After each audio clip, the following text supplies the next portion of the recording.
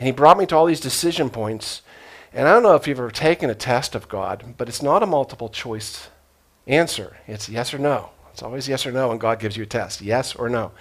And so I had all these yes and no moments in my life where he kind of was challenging me about things that I always thought I believed and said I believed, but maybe didn't, and a lot of different things. So we've been going through each one of those gates, or whatever we want to call them, these tests, and we got another one today.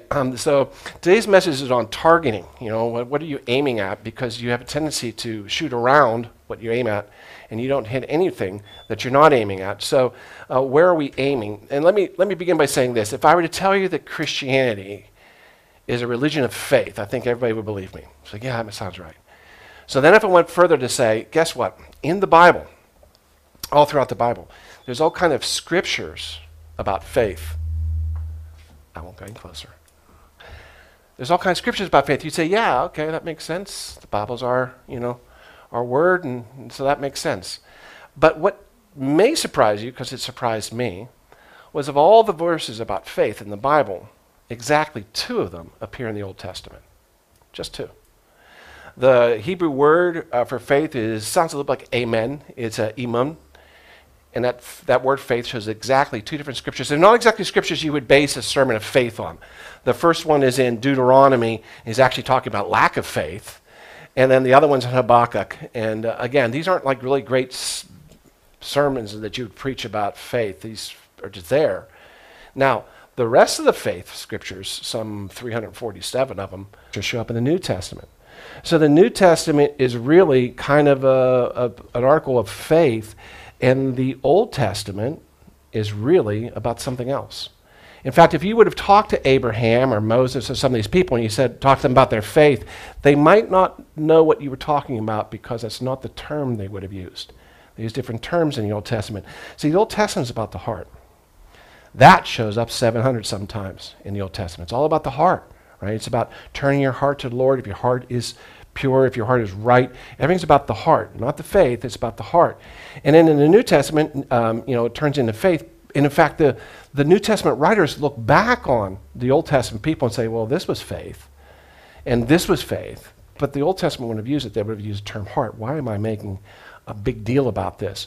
Well, Jesus Christ came, and he was the first teacher to put those 2 together, because he talks about both faith and heart pretty equally. And so he brings them together, and here's the idea behind it, and this is why I think it's so important, because somewhere along the line, we as Christians kind of forgot the heart part. We always focus on the faith part. You know, if your faith were better, you'd be a better Christian, right? That's what I always was taught. You need a better faith, because that makes you a better Christian. We don't talk about the heart very much anymore. We kind of think that just, follows along. But actually, without your heart being right, your faith is in vain. If you don't have the right heart, then all this worshiping that we're doing, all these songs we sing, means nothing. Now, I'm not telling you that. I would never make such a bold statement. No, the person who tells us is this guy named Jesus Christ. These words actually would show up in red, if you have one of the red letter edition Bibles, right? This is Jesus saying. He says, these people honor me with their lips, but their hearts are far from me. They worship me in vain. See, I didn't make that up. They're just teaching doctrines as commandments of men. What he's saying is, they're just doing what guys tell them. They're just doing what other men have told them. This is just, religion. It's not worshiping me, because their heart's not in the right place. Jesus was really big about this heart. Without your heart being right, your faith is just useless. Now, that's not what I was taught growing up. I was taught faith was everything.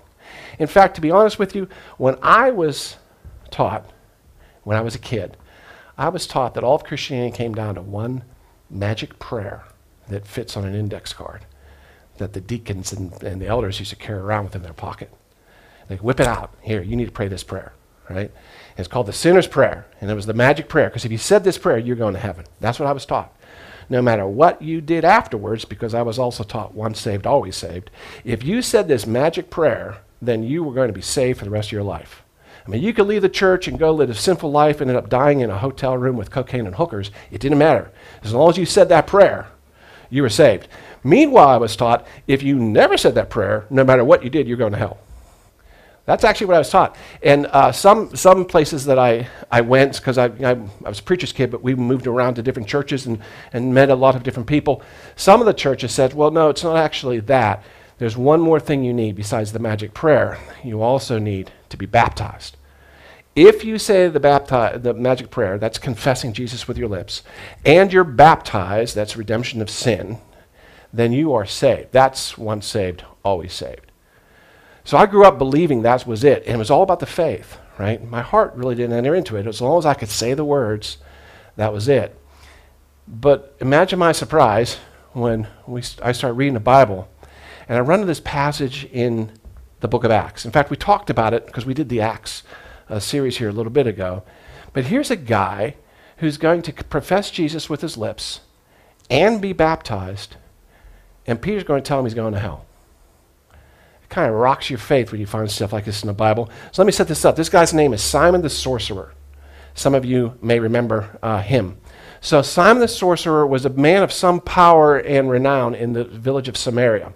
This is right after the Holy Spirit lands and Philip's going out on his little time journey, holding his 10 crusades. He gets to Samaria and he tells everybody about Jesus Christ, and there's this huge revival in Samaria, including Simon, and we see this. And so the people of Samaria believed Philip as he proclaimed the good news of the kingdom of God in the name of Jesus Christ. They were baptized, both men and women. Simon himself believed and was baptized. And he followed Philip everywhere, astonished by the great signs that he saw. Just astonished by it, because he'd been a little bit of a magician. He'd done some things, but this was just, another level. People, blind people getting their sight, lame people walking. So he said, this is just so different. And he's just astonished by it. But he professed him with his lips and he was baptized. To me, that was what I was told. That's all you need to do. But what happens next is Peter comes through. And Peter comes through and he starts baptizing people with the Holy Spirit.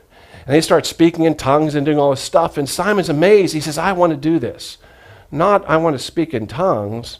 I want to be like you, Peter. I want to hand out the Holy Spirit. And he pulls out his checkbook and says, how much would it cost for me to be able to do that? And Peter looks at him and says, yeah, this isn't going to work. But I'm going to back up for 1 second. But wait a minute. He professed him with his lips. He was baptized. That makes him a Christian. No.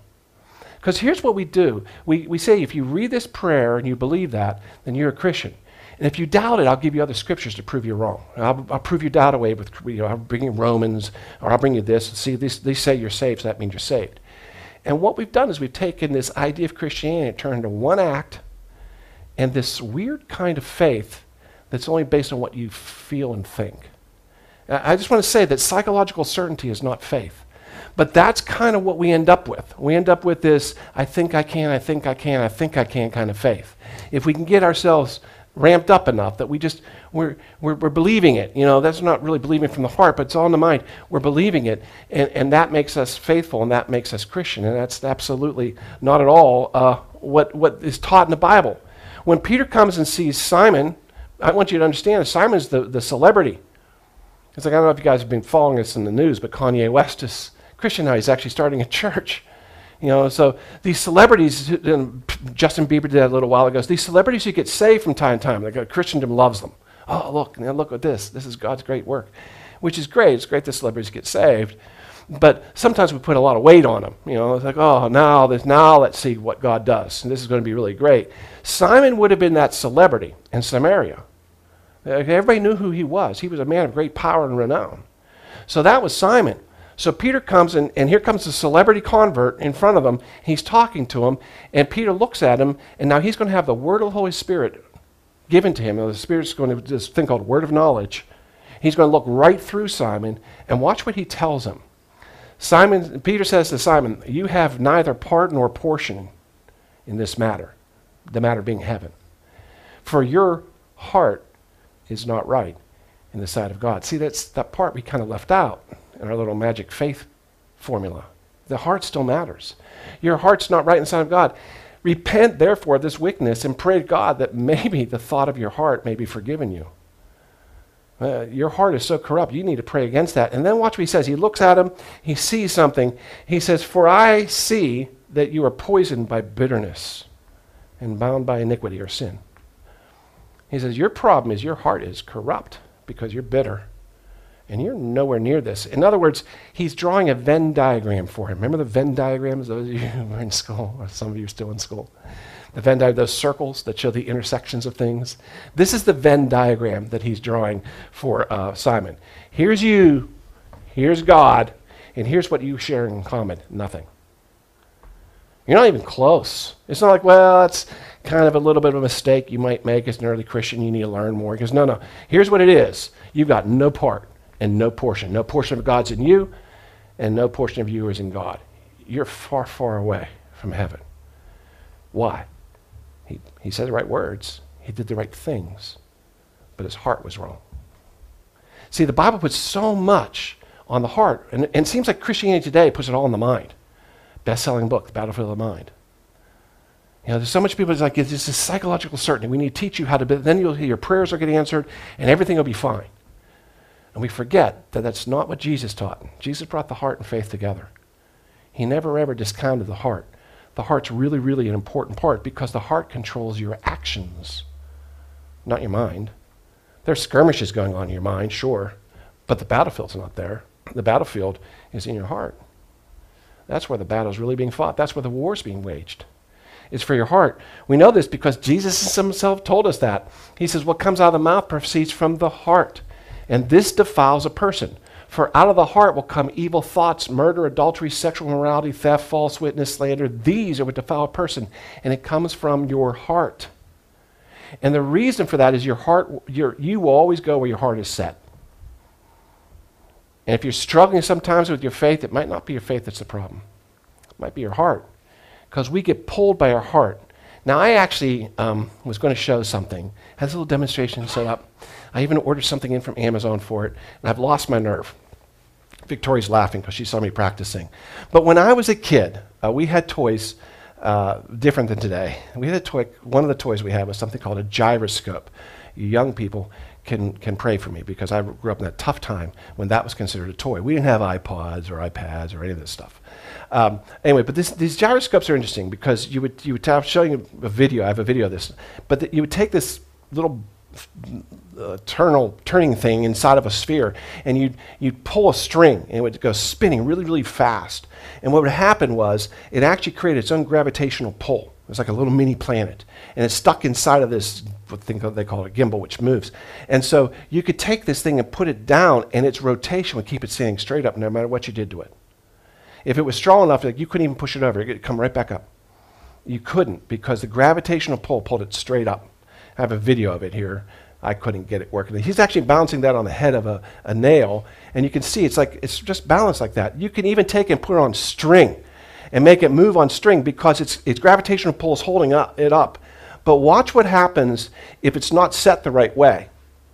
If it's not set the right way, there is absolutely nothing you can do to fix it.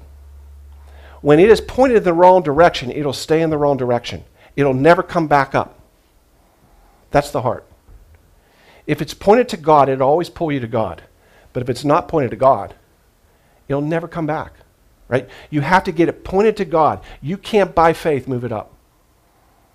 The heart is going to drive you to where it goes. The heart will pull us to what it's set to. So it's so very, very critical that we consider our heart in all this. We spend so much time worrying about our faith. But unless our heart is set right, we're in trouble. So what do we know about the heart? Let's go back. If that's so important, where is the teaching that we can find about that? Well, we talked about this just 2 weeks ago, those of you who were here, when we talked about David. David was a 13-year-old pimply kid who got anointed to be the king of Israel for one reason and one reason only, and that was his heart. He didn't have any experience. He had no civil experience. He was not a warrior. He didn't come from any kind of bloodline. God chose him, he told us, because of his heart. And when he had removed Saul, the Lord raised up them David as king, to whom he also gave testimony and said this, I have found David, the son of Jesse, a man after my own heart, who will do all my will. Because of his heart. Well, that's pretty good. It's pretty nice that David had that kind of a heart, but how do you get that heart? It seems like David was born with it. He was only 13 years old or so when this was said about him. So it seemed like he was actually born with that heart, a heart after God. Now, when I was a kid, I thought that meant it was like God's, because, that was an expression that my mom would sometimes use when my dad was kind of a little bit sloppy in things and didn't put things away, which my wife will testify I am also like that. And so when I would not put my things away, my mom would say, "Oh, you're just just like your dad. You take after him, I guess. You're not going to put things away." And that's what I thought it meant. But that's actually not what this scripture means. What it means, he's after God's heart constantly. He's pursuing God's heart. David has a heart that is drawn to God's heart. He wants to know what God wants. He's always looking at that first. Now, David screws up big time. He screws up in ways that would astonish us. Like it would be on one of these reality television shows and we wouldn't even believe it. He lusts after another man's wife. He sleeps with her. And then he tries to cover it up. When the cover-up fails, he arranges to have her husband murdered. And he takes that woman as his own wife. That's pretty bad. I mean, we've had some pretty big scandals in the church. We never had anything at that level, at least that I'm aware of. That's pretty bad. And yet, God loved David so much that he says, you know what? When my son comes to earth, he's going to come from your bloodline. And I will never let the kingdom of Israel be taken away in your lifetime. He stayed king even after that. Why? Because that heart brought him back to God. Because when David realized he had sinned before God and God called him on it, he didn't make any excuses for it. He wept bitterly and he repented because his heart was after God's. And then he writes this psalm about this time. And I want you to see what he says in, because I think it's really interesting, because I think it should tell us a little bit about our lives. He says this, "Create in me a clean heart, O God." I know my heart's dirty right now with this sin. "Create in me a clean heart and renew a steadfast spirit in me." In other words, not only clean it up, make me steadfast so I never, ever do this again. But the next line is what gets me. "Don't cast me away from your presence. Do not take your Holy Spirit from me." See, when David was anointed, the Holy Spirit came upon him and stayed with him. And David wanted that. I want you to see he's not asking God not to take the kingdom away from him. He doesn't care about the kingdom. What he's asking him is, don't take your Holy Spirit away from me. See, I think David is telling us something very, very important that actually Paul picks up on later.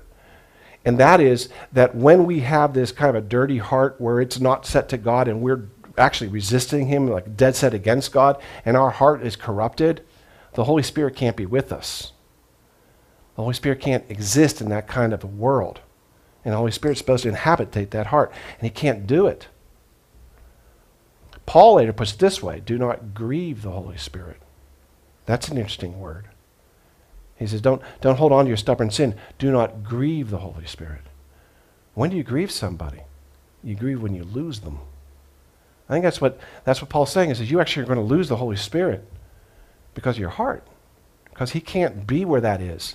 You're going to lose him. And that's what David said. Please don't do that. Clean me up. I'm asking for forgiveness. Don't let me lose your spirit. I don't ever want to lose your spirit. So Jesus said this when somebody came up and asked him once, well, what's the most important law in all the laws? Because Christianity, let's face it, I grew up the same way you guys did probably, a lot of do's and don'ts, right? We have a whole list of things we're supposed to do, which are hard to do, like read the Bible and pray. A lot of things we're not supposed to do, which would be really easy to do, but we're not supposed to do it, so that's really hard. And so we have all these do's and don'ts. And so this scholar of the law came up and said, which one's the most important one? If I had to pick one law to follow, what would it be? Of the 10, the top 10 list right there, the 10 commandments, what would be the number one? That's all he asks Jesus for. Jesus gives him 2. And Jesus says this. When a guy comes up and asks him, Jesus answers and says, the first of all of the commandments is this. He doesn't list the 10 commandment at all. He lists this from Deuteronomy. Hear, O Israel, the Lord our God, the Lord is one, and you shall love the Lord God with all your heart, and with all your soul, and with all your mind, and with all your strength. Love the Lord with all your heart.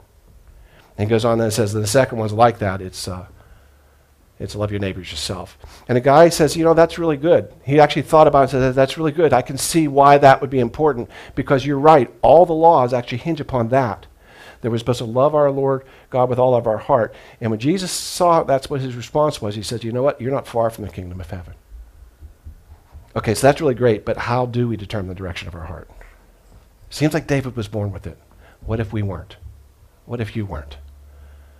I would love to have my heart pointed to God, but I don't know if it is. And I don't know how to point it there, right? I'm trying to figure that out. Is there some magic prayer for that? Is there something I can do for that? And it's like you get to this point, you start thinking, man, it'd be great if Jesus, while he was telling us all this about the heart, would have given us one thing, maybe some kind of step-by-step. Oh, and by the way, if you want to turn your heart to God, this is how you do it. That'd be nice. Oh, wait a minute. He did. He actually does tell us. He slides it into another verse. You have to watch for it carefully. He kind of just slips it in there. And it actually tells you how to turn your heart to God. But I'm going to warn you right now, you're not going to like it. Because this is what he says.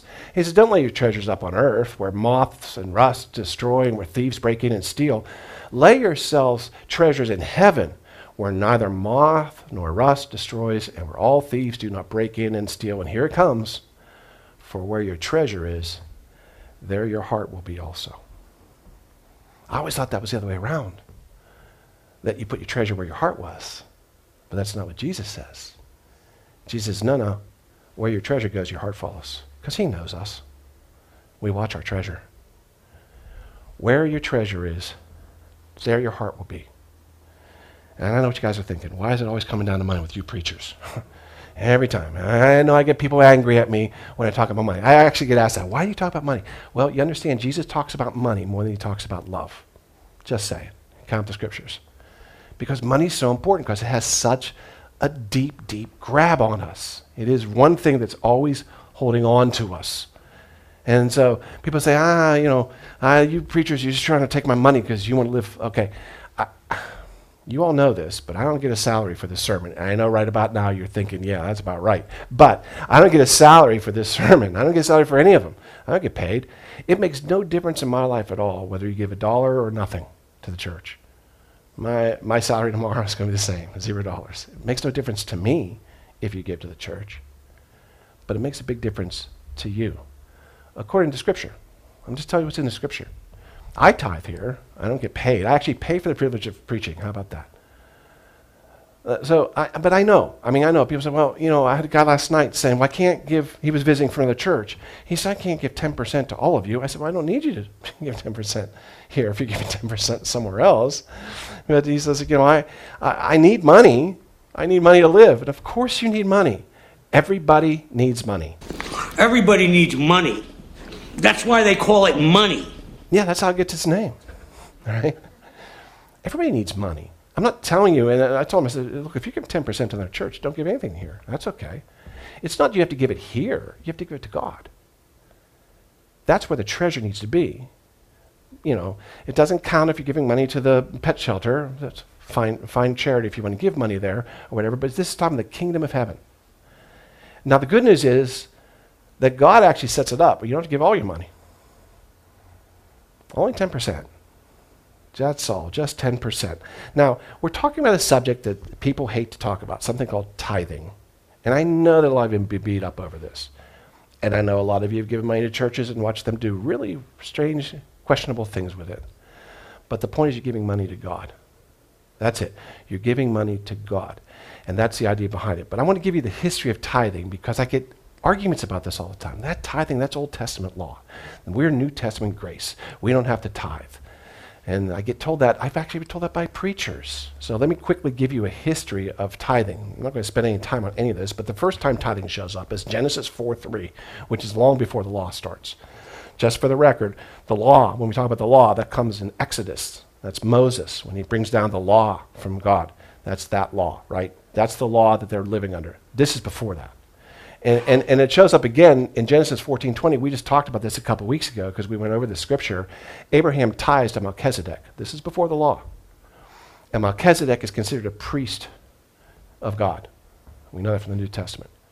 Jesus is actually a priest in the order of Melchizedek. So he was tithing to God by giving money to Melchizedek. Then in Numbers is when the law really lets in and really explains what tithing is all about and why you need a tithe because it needed to support the temple. And then Malachi 3:8, these are all Old Testament, is when he really lays out the blessing and the curse associated with tithing. But I want to spend some time on Luke 11:42 because I have a lot of people tell me, you know what? Tithing is not mentioned in the New Testament. Jesus never teaches it. Au contraire, Jesus himself, red letter in your Bible, does teach about tithing. So what's going on here in the scripture is he's arguing with the Pharisees, as he often does, his favorite people to argue with, the brood of vipers and those cute little names he calls them.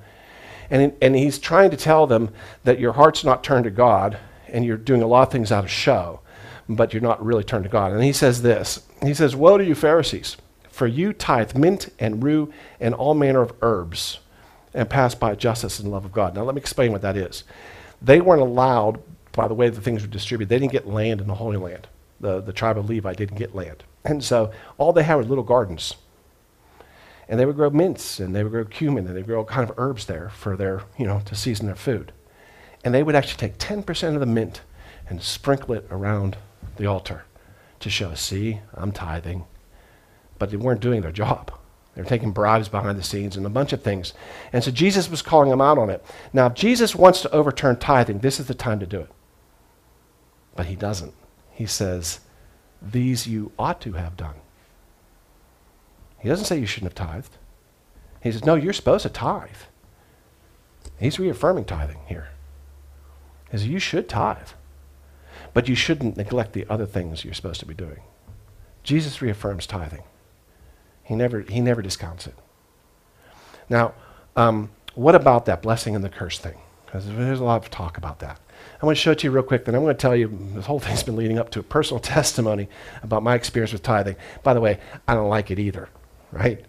I really don't either. I'm with you. I wish I could keep all my money and just give God what's left over. That's what I want to do. And I'll tell you why I don't. But first of all, let me show you this stuff in Malachi. So this is very strong, and a lot of preachers love pounding on this scripture a lot. Will a man rob God? No, you've robbed me. You say, in what way did we rob you? In tithes and offerings. And because of that, you're cursed with a curse, for you have robbed me, even this whole nation. Now what God's referring to is, if you remember when Adam and Eve fall, there's a curse upon the land. And you have to work by the sweat of your brow in order to make things work. There's a curse, right? And everything you're coming for still is a curse. And the idea behind tithing was it removed the curse. But he says, you're still cursed with the curse. He goes on, he says, bring all the tithes into my storehouse, that there may be food in my house, the temple. Now try me in this. And this word try is also usually translated test. The only time in the Bible God tells you can test him. The only time.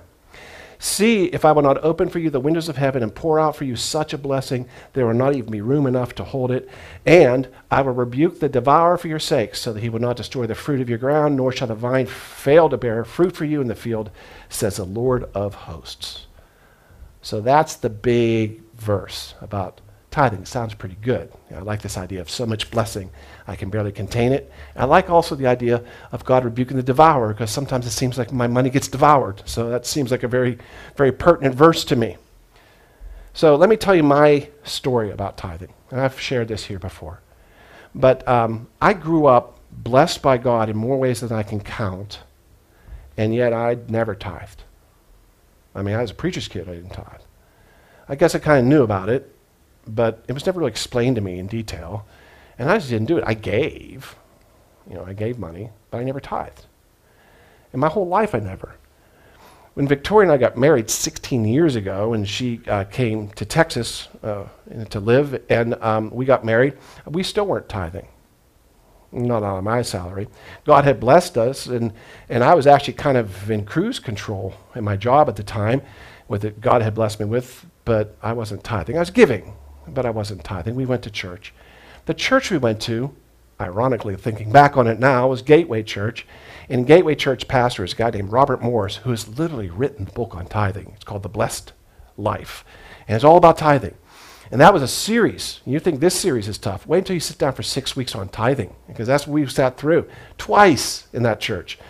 He was actually flown around the country to preach to other churches because he was so good at explaining tithing to people. We listened to it twice. We still didn't tithe.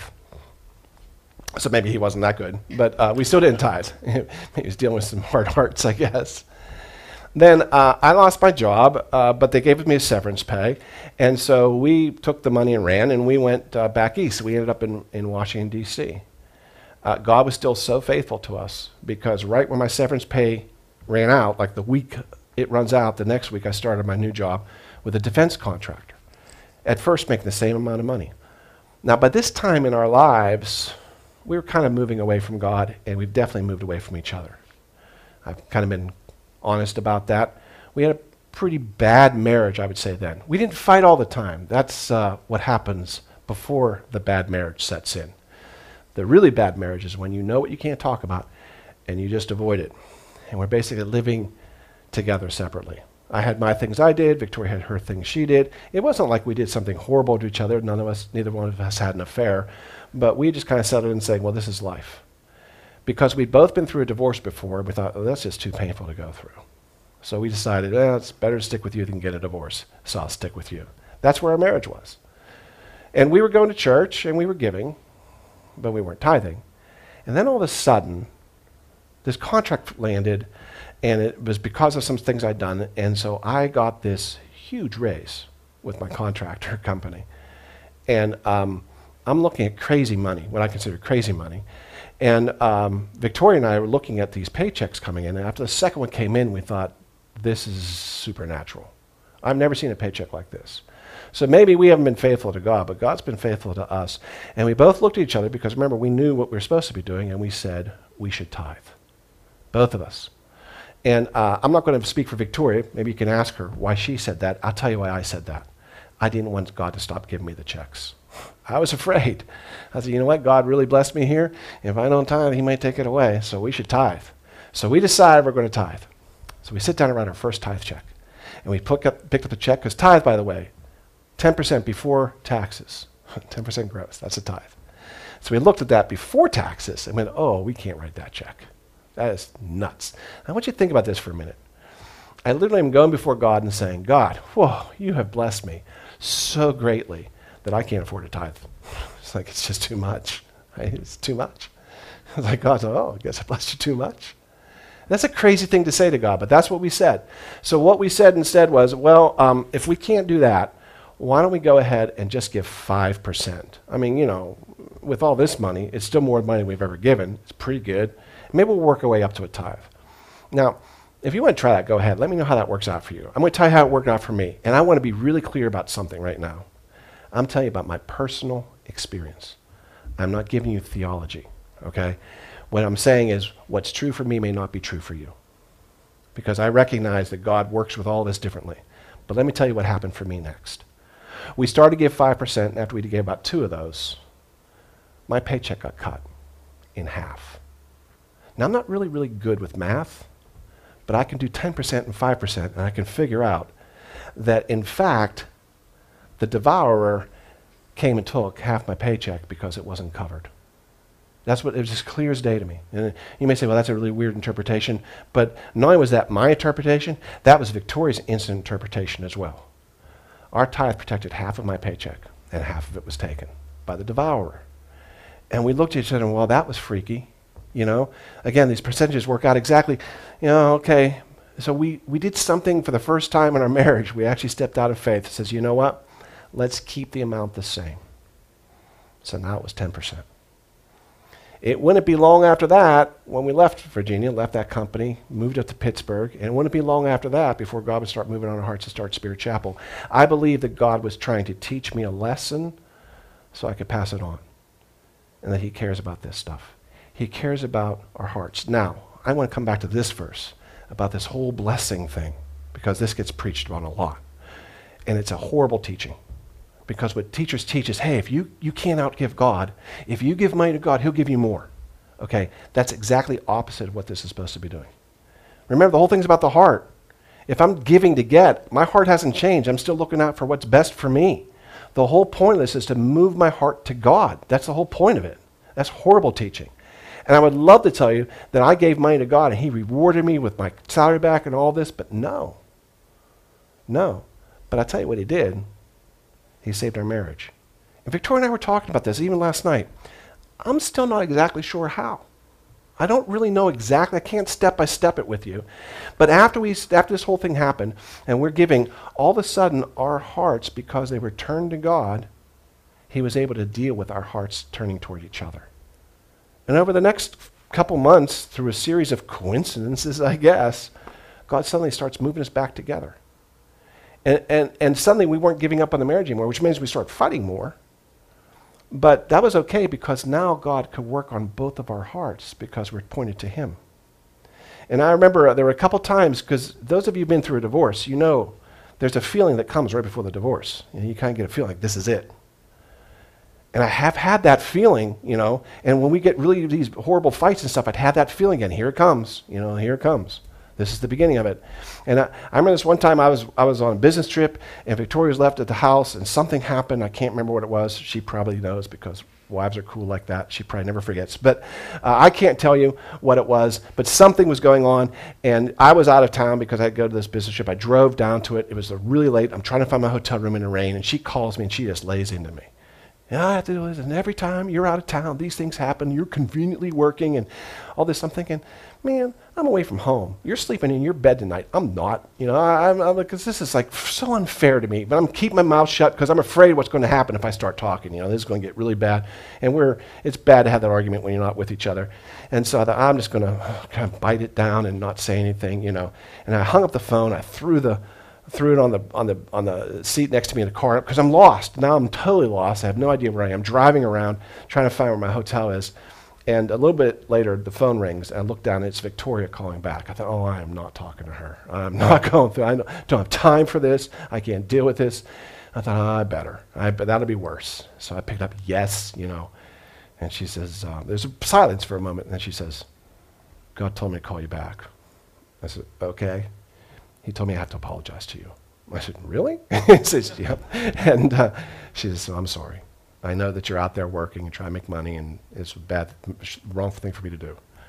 And so I thought, well, thank you. I thanked her for that, and we kind of finished the call up. I hung up, and I thought, God, that was amazing. And I felt like God said this, I'm just trying to protect your tender little heart. It's like, but this has happened, and she could tell stories the other way. And God told me I have to apologize to you. It's like, because God was working with us like two little disobedient kids, right? But he had our hearts now. And so he could start working us together until it finally got to the point where we realized, well, we're not going to get divorced. God's not going to let us. This marriage matters to God. We're never getting divorced. In fact, it was, I don't know how many months ago it was, maybe a year, I can't remember, but there's this one time we got a really bad fight. It was here. It was when we were still at Spirit Chapel. Just so you know, your pastor and his wife, we fight. And I walked out of the house, and that feeling kind of started coming back, and I said, you know what, God, I don't know how you're going to fix this, but you're going to, so just start. It's going to be her, it's going to be me. Just go ahead, you fix it, and I'll wait till you tell me what to do. Because I know we're not going to get divorced. I just know it. It can't happen.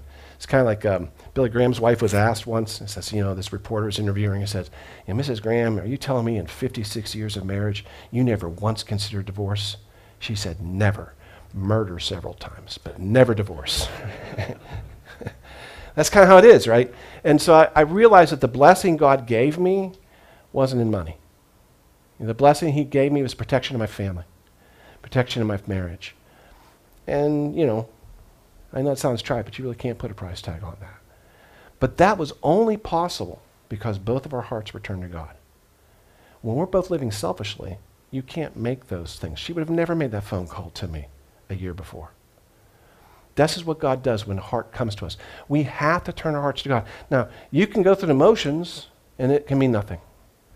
Or you can decide, you know what, I'm going to trust God. And why money matters is because the first thing God wants to teach you, I don't have time to develop all this, but let me tell you this is true. The first thing God teaches us all is Jehovah Jireh. God will provide. If you get that, the rest of the faith is easier. If you don't get that, you're never going to trust God with anything. If you don't trust God to provide for you, you're not going to be able to trust him for anything. It's always going to be this, well, I understand what your Bible says and everything, but I got to go deal with the real world right now, God. So I'm going to have to go deal with it. I don't know why we believe God created the universe and the stars and the planets and everything else, but he cannot understand the economy of the American life. He's like, you don't understand bills, God. I don't know. You don't understand how this compounding interest thing works. I got to do this myself. As long as you're not trusting God to take care of you and provide for you, you'll never be able to trust God for everything. So can you trust God to provide for you, or do you just want God to save you later? Well, you just go ahead and take care of yourself now. Because that's kind of how I lived. I trust you to save me when I die, but right now, I got to take care of this. Listen, if your heart is not set on God, everything we're doing today was for nothing. You worship him in vain. Would you please pray with me? Heavenly Father, I pray that you'll give us a new idea of the life you have